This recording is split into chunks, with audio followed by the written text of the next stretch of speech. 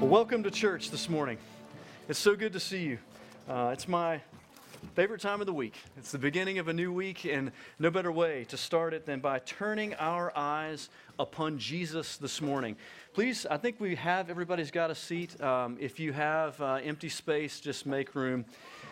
But I want you to, I'm sure you do notice, one of the unusual things about this church is we have a lot of young people up serving and singing with us, and that's not by happenstance. So Katie does such a great job cultivating musical talent in our youth ministry. And we thank Mark and Kimberly for their constant efforts in our youth ministry. But we now have 3 different youth bands, which is amazing. There's more musical and vocal talent in our youth group than in most churches. And so we're seeing that rise up into this place and going from barely playing to playing better to leading in a service like this, which is no small thing to get up here and play an instrument before this crowd. And so we praise the Lord for that. It's a significant commitment for a young person to pledge 5 hours of their Sunday to come and pray, to sing and lead. Because they get here early and they stay late and they play for both services. And so I just thank God for what He's doing. And our young people and each of you that are playing, we just thank you so much for that. We're going to be in 1 Peter this morning. The same passage as last week, 1 Peter chapter 1, verses 13 through 16, but I will be focusing on verse 16 this morning, which has to do with the holiness of God. And so while you're turning there and finding your place, I would ask you, has there ever been a time or a period of time in your life where you have been overwhelmed, where you have become very aware in an awe-inspiring way of the presence and the nature of God? That something about the holy reality of the risen Christ has struck you in a way where you become very aware of the reality of God. And as we'll see this morning in this passage, every time that we become very aware of the nearness and the presence of God, we also become very aware of our own sinfulness. And that's because God is holy.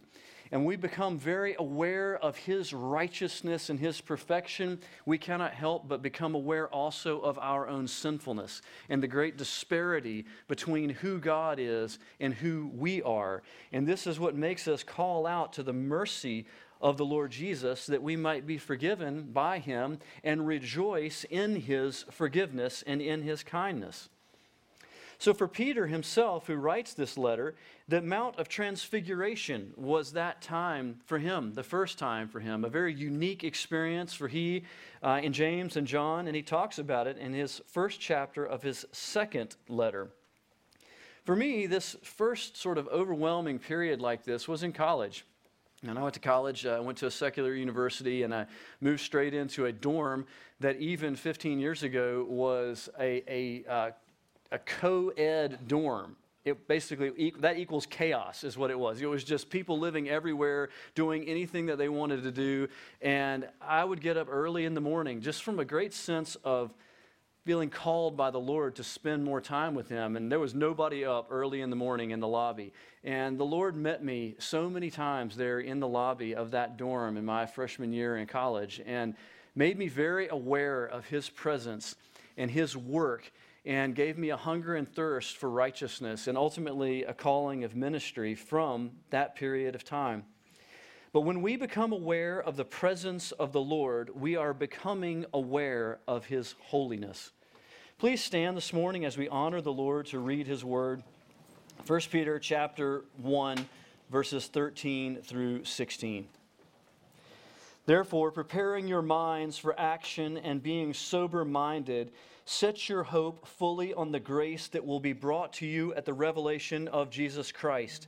As obedient children, do not be conformed to the passions of your former ignorance, but He who called you is holy. You also be holy in all your conduct, since it is written, "You shall be holy, for I am holy." May the Lord bless the reading of His word.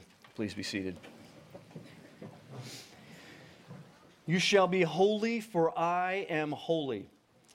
God has been revealing His holiness throughout history. And so much of the Old Testament relates to revealing and making known to us the work of the holiness of God. And so today's mandate, moral mandate to you and to I, to be holy because the Lord is holy, flows from the holy character of God. So we are called to walk in a way that is consistent with the character of God. Now, I'll remind you from last week, to be holy is to be set apart. And the holiness of God, and the same holiness that God is calling you and I to, is to be set apart from evil, but yet set apart to righteousness. So we're set apart from things that are evil, and we're set apart to righteousness. So the first part of this morning, I want to cover 4 examples of the display of God's holiness. And we'll get as far, I'm not going to rush this, so we'll get as far as we can today. We're going to break for the Lord's Supper if I can't get through all of this, and if I can't get through all of it, we'll pick up and keep going next week. 4 examples. The first example of a display of God's holiness, the first major example, in my opinion, in the Old Testament, is Moses and the burning bush. When you turn to Exodus chapter 3, we have Moses who has been driven out of Egypt and is living in the wilderness and is an older man at this point in time and is shepherding, and he happens to be on what becomes known as the mountain of God, a special place in the world. And as he's shepherding his sheep, he comes across this bush that is burning but is not consumed. And he says, "What is this? What is happening here?" So he goes over to this bush, and fire, as we know all throughout the Old Testament, is a very common way of the Lord displaying His presence. Something that is beautiful, something that is full of heat, but something that displays the unique qualities of God in many ways. And so he describes himself as a consuming fire at one point in the Scriptures. But here we have this fire burning, but not consuming this bush, and Moses goes over and gets near to it, and the Lord God speaks to him. And one of the things he says to Moses, he says, "Take off your sandals, for you are standing on holy ground." What an interesting thing. It's not that the bush was holy, it's that God was there, and He was displaying His presence in a peculiar way to Moses. And as Moses drew near to God and was aware that he was very near to God, something had to be changed. It was not business as usual. You say, well, what is so specific about him taking his sandals off? I'm not sure there really is anything special about him taking his sandals off, but it's that he must change. The way that he came into the presence of God in his everyday working as a shepherd, he needed to do something to show that coming into the presence of God was now different than the everyday shepherding work. And so he takes off his sandals and recognizes that he's in the presence of God and something very different is happening here. The holiness of God. God was there with Moses in a special way. And when God is present with us in such a special way, it becomes a sacred space or a sacred time. And that word itself is something that is very lost in our day and age. For something to be sacred means that it is set apart for a specific purpose. When we draw near to Christ Jesus and there becomes a sacred nature to our life, there's something that's set apart. There are certain times of the week. This time, this Sunday morning time, is a sacred time. It's a time set apart for what we're doing right here. We don't book other things on top of this because this time in our week is sacred to us. And we set it apart for the Lord God. And the boundaries are around it. No, I'm sorry, I'm busy on Sunday morning. That's a time that I give to the Lord. It's a sacred time in my week. And so when the Lord God comes near to Moses in this sacred space, He proclaims His holiness and He acts differently in the presence of God. And it's something recorded for us in Scripture. And He communicates to Moses what He wants for him to do with the people of Israel. Well, another one, if we jump forward to Exodus chapter 19, after the Exodus, after Moses has gone through with what the Lord calls him to do, to lead the people out of slavery, we end up 3 months after the Exodus at Mount Sinai, the same mountain, the mountain of God. And here, the Lord reveals Himself to the people so that they may believe. In Exodus chapter 19, verse 10, again, we get to this sacred nature of coming near to the Lord. And so the Lord tells Moses, I'm getting ready to visit the people in an unusual way that I have never visited them so that they might believe in me. And you need to consecrate yourself. And he goes through a series of ways he wants them to wash themselves and things like this, much related to the ceremonial law of the Old Testament. But the purpose of those things was to prepare the hearts of the people to realize we're passing from normal everyday life into some special time with the Lord. And when we pass into a special time with the Lord, we don't just mosey right on in. And that's where when I often talk to you about preparing your hearts for this place, it's best if we can not just tumble through the door into this place, but if we can on Saturday nights and on Sunday mornings do something to prepare our hearts to enter into this place, to say, Lord God, I want to hear from you. I want my heart to be right before you. And we come into this place consecrated or having taken actions to prepare ourselves to be with the Lord. The ground of our heart is more fertile because we have prepared ourselves for that time. And there's many different ways that we could talk about this, but we have a little picture of it here, that the people are consecrating themselves according to the Lord's command so that when they come into this special audience of the Lord, that their hearts might be prepared for what is getting ready to happen. And so there's a difference of action when the people come into the formal presence of the Lord. And I want to read to you from verses 10 through 25. A very powerful passage of Scripture, if you've never read it, about this meeting of the Lord God with the people of Israel after the Exodus.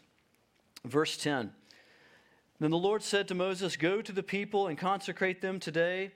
I'm going to begin with verse 16. Verse 16, On the morning of the third day, there were thunders and lightnings in a thick cloud on the mountain, and a very loud trumpet blast, so that all the people in the camp trembled.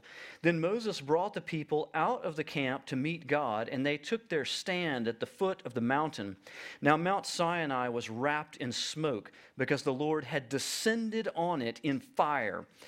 The smoke of it went up like the smoke of a kiln, and the whole mountain trembled greatly. And as the sound of the trumpet grew louder and louder, Moses spoke, and God answered him in thunder.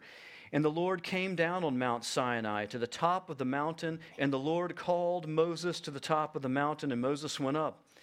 And the Lord said to Moses, Go down and warn the people, lest they break through to the Lord to look, and many of them perish. Also let the priests who comes near to the Lord consecrate themselves, lest the Lord break out against them. And Moses said to the Lord, The people cannot come up to Mount Sinai, for you yourself warned us, saying, Set limits around the mountain and consecrate it. And the Lord said to him, Go down and come up, bringing Aaron with you, but do not let the priests and the people break through to come up to the Lord, lest he break out against them. So Moses went down to the people and told them, and then we end up with chapter 20. If you're familiar with Exodus, Exodus chapter 20 is the Ten Commandments. So right on the heels of this awe-inspiring display of God's glory and grandeur and the separation of himself from sinfulness. And I have to point out this whole thing with the trumpet. It's absolutely fascinating. It says there was a loud trumpet blast, like a continuous blast of a trumpet that keeps getting louder and louder and louder until it becomes terrifying to the people. My sense of that is something like a giant train horn that just gets so loud. You're like, what is happening here? And it's something that's coming from heaven that is bringing fear and awe amongst the people that God himself has arrived on this mountain. And we should note that this idea of a trumpet blast is not unique to Mount Sinai.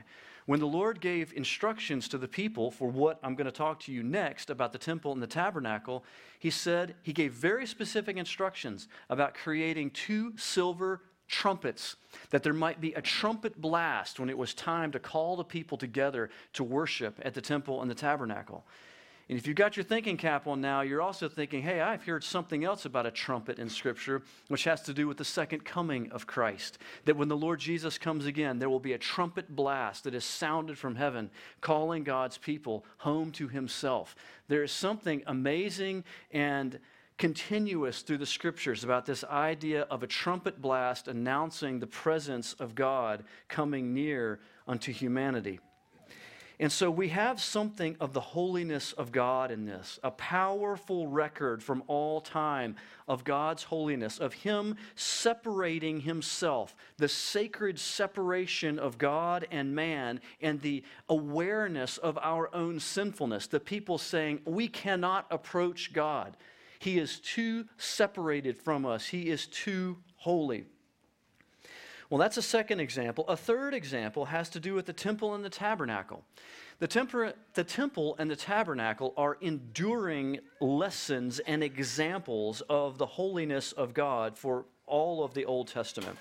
So the tabernacle is the moving version of the temple. When the people were still moving around, a nomadic people, there was a tent version of the temple called the tabernacle. The temple was set in Jerusalem once the people were set. And one of the things about the temple and the tabernacle that's very important is that they are physical displays of the holiness of God. There is a three-part separation of the people from the presence of God. There is this courtyard, and then once they enter into the courtyard, there is an entering into a holy place. And then finally, there is an entering into the most holy place, which is where the Ark of the Covenant, where the mercy seat of God was. And so for a person out doing their everyday business, there's separations between the holiest place and God himself. And this matters. The most holy place, the one that is most set apart, is the place that only the high priest could enter into one time a year. It's the place where the Ark of the Covenant rested, the place where the Shekinah glory of God was made known, the dwelling place of the glory of God amongst humanity during that period of history.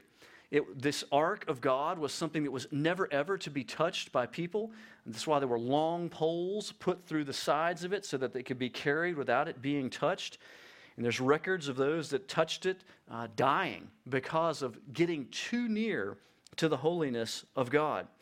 And when we look at all of this, you read, there's chapters and chapters of how to build these things. It was meticulously, both structures, meticulously designed by the particular command of God.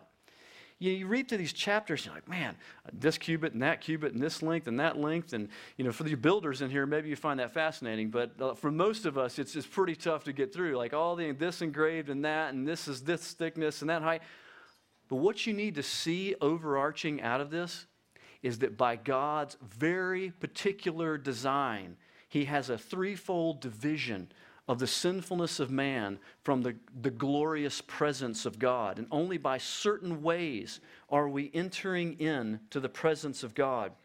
And that coming from outside of everyday life into that courtyard, into the presence of God, means that you're coming nearer to God. It's a time of worship, a time to consecrate yourself because you are drawing close to the holiness of God. You're entering into a sacred space, a space that is set apart for God, not for everyday life. The fourth example that I would like to point out to you this morning relates to Isaiah. It's a vision into the throne room of God in Isaiah chapter 6.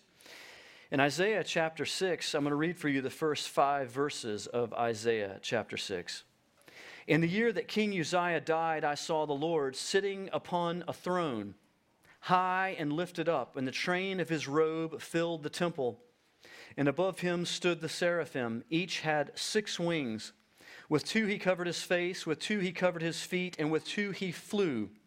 And one called another and said, Holy, holy, holy is the Lord of hosts. The whole earth is full of his glory. And the foundations of the thresholds shook at the voice of him who called. and the house was filled with smoke. And I said, Woe is me, for I am lost, for I am a man of unclean lips, and I dwell in the midst of a people of unclean lips, for my eyes have seen the King, the Lord of hosts.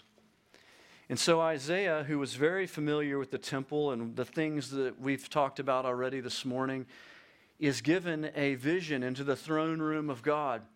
And what is proclaimed about God in this throne room is His holiness.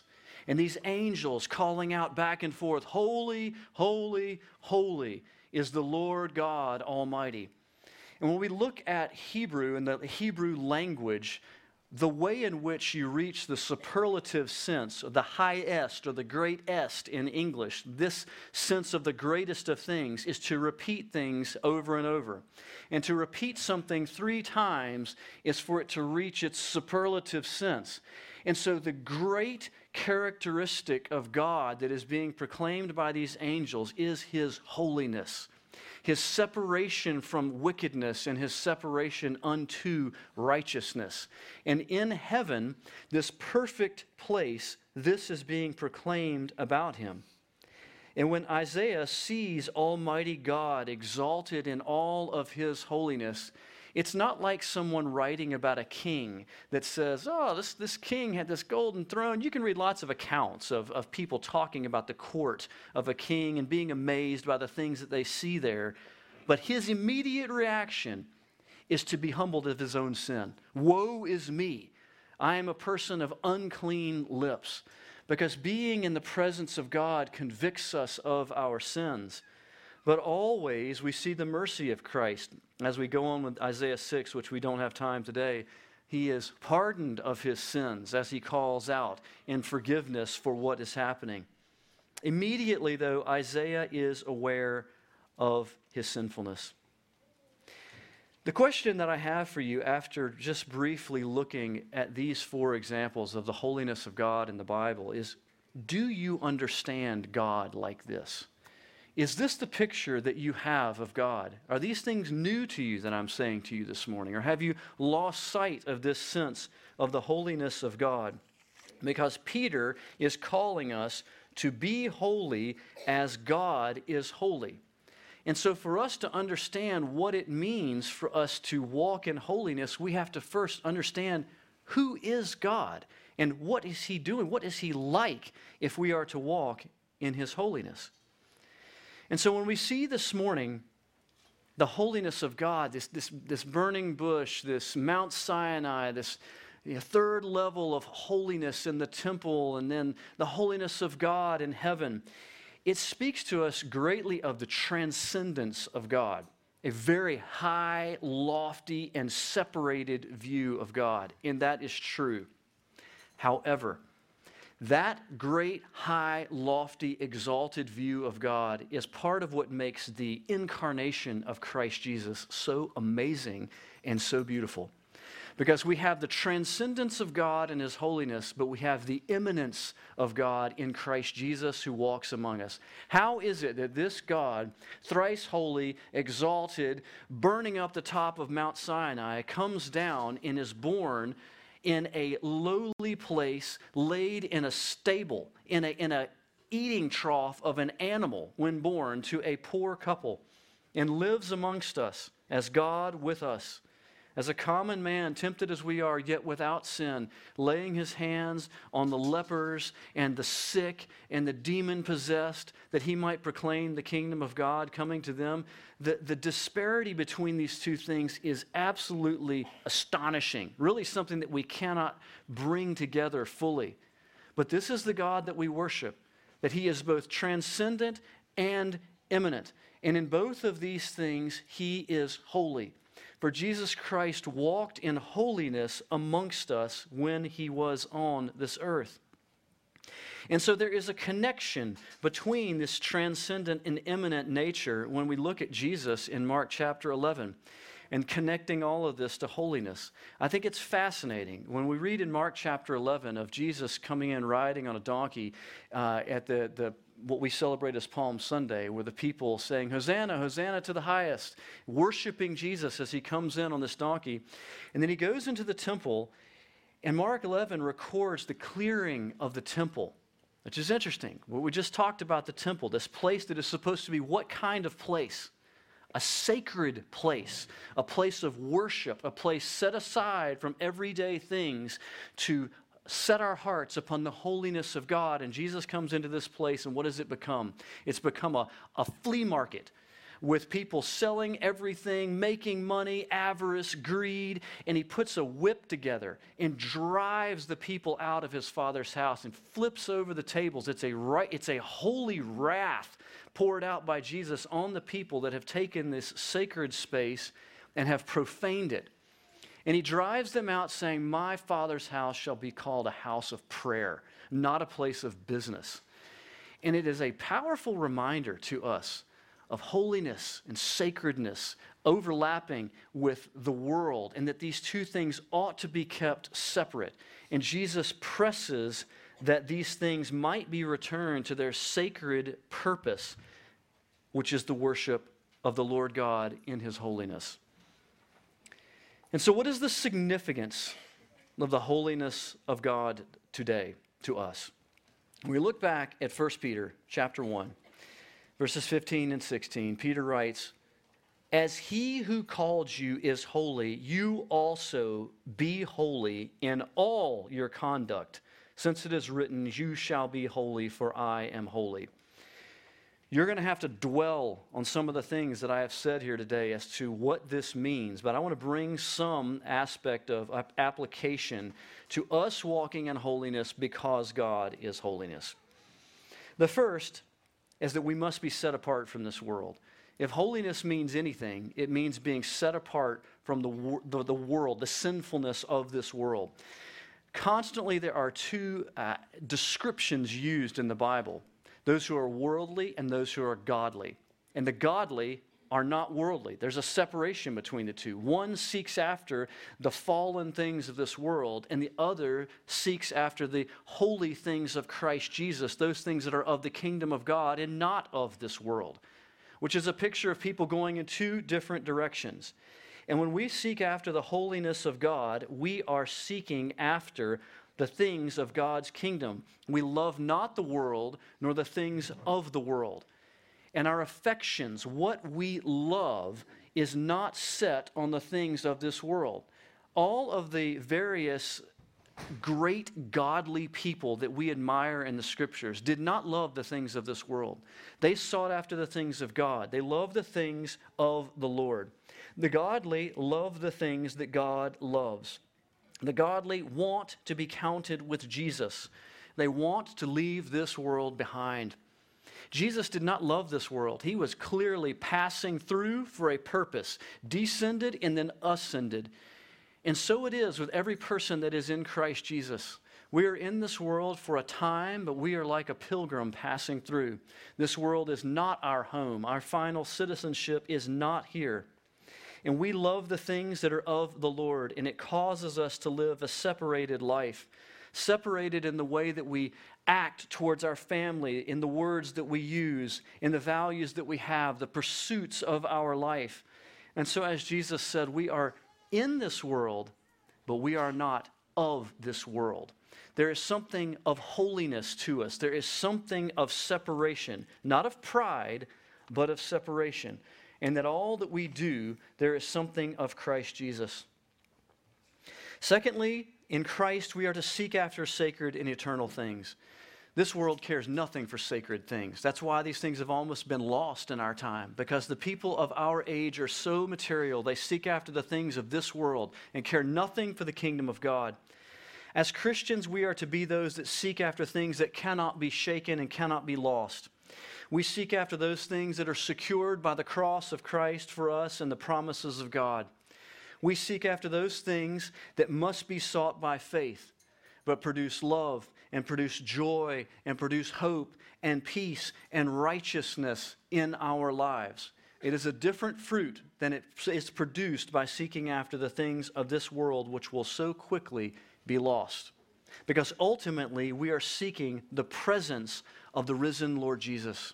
We are seeking to enter into His presence, to pass through all of these different gates that we might be in the full presence of Christ Jesus, and what is now faith will then be sight. In the pursuit of God's holiness, we are set apart from the world, we are seeking eternal things, and then thirdly, we are now the temple of the Holy Spirit. So I'm going to briefly mention this, and this is where we're going to pick up next week. We talked about the holiness in the illustration of the temple in the Old Testament. But the thing that is so astonishing is that in the New Testament, under this covenant of grace, the temple is intentionally done away with. And what happens in the New Testament? The Lord God sends His Holy Spirit on the day of Pentecost to dwell in the hearts of His people. We are told over and over that when we become Christians, when we put our faith and trust in Christ Jesus, that God sends His Holy Spirit to indwell your heart, and that you become the temple of the Holy Spirit in this New Testament age. I'm going to read for you from 2 Corinthians chapter 6, verses 14 through 17, and we'll pick up with this next week. 2 Corinthians 6, 14 through 17. Do not be unequally yoked with unbelievers. For what partnership has righteousness with lawlessness, or what fellowship has light with darkness? What accord has Christ with Belial or Baal? Or what portion does a believer share with an unbeliever? What agreement has the temple of God with idols? For we are the temple of the living God, as God said, I will make my dwelling place among them and walk among them. I will be their God, and they shall be my people. Therefore, go out from their midst and be separate from them, says the Lord, and touch no unclean thing. Then I will welcome you, and I will be a father to you, and you shall be sons and daughters to me, says the Lord Almighty. Since we have these promises, beloved, let us cleanse ourselves from every defilement of body and spirit, bringing holiness to completion in the fear of the Lord. And so we have brought together what is happening in the Old Testament and then transitioned into a infinitely better and more beautiful situation. And that we are no longer separated by these three tiers of curtains and priestly roles. Instead, the Lord God places His Spirit, His Holy Spirit, directly in our hearts when we come to Christ Jesus as Lord. And there's much more to say there, so we'll pick up with that next week. But think about these things. Consider these things. And consider what it means that your heart is filled with the Holy Spirit of God.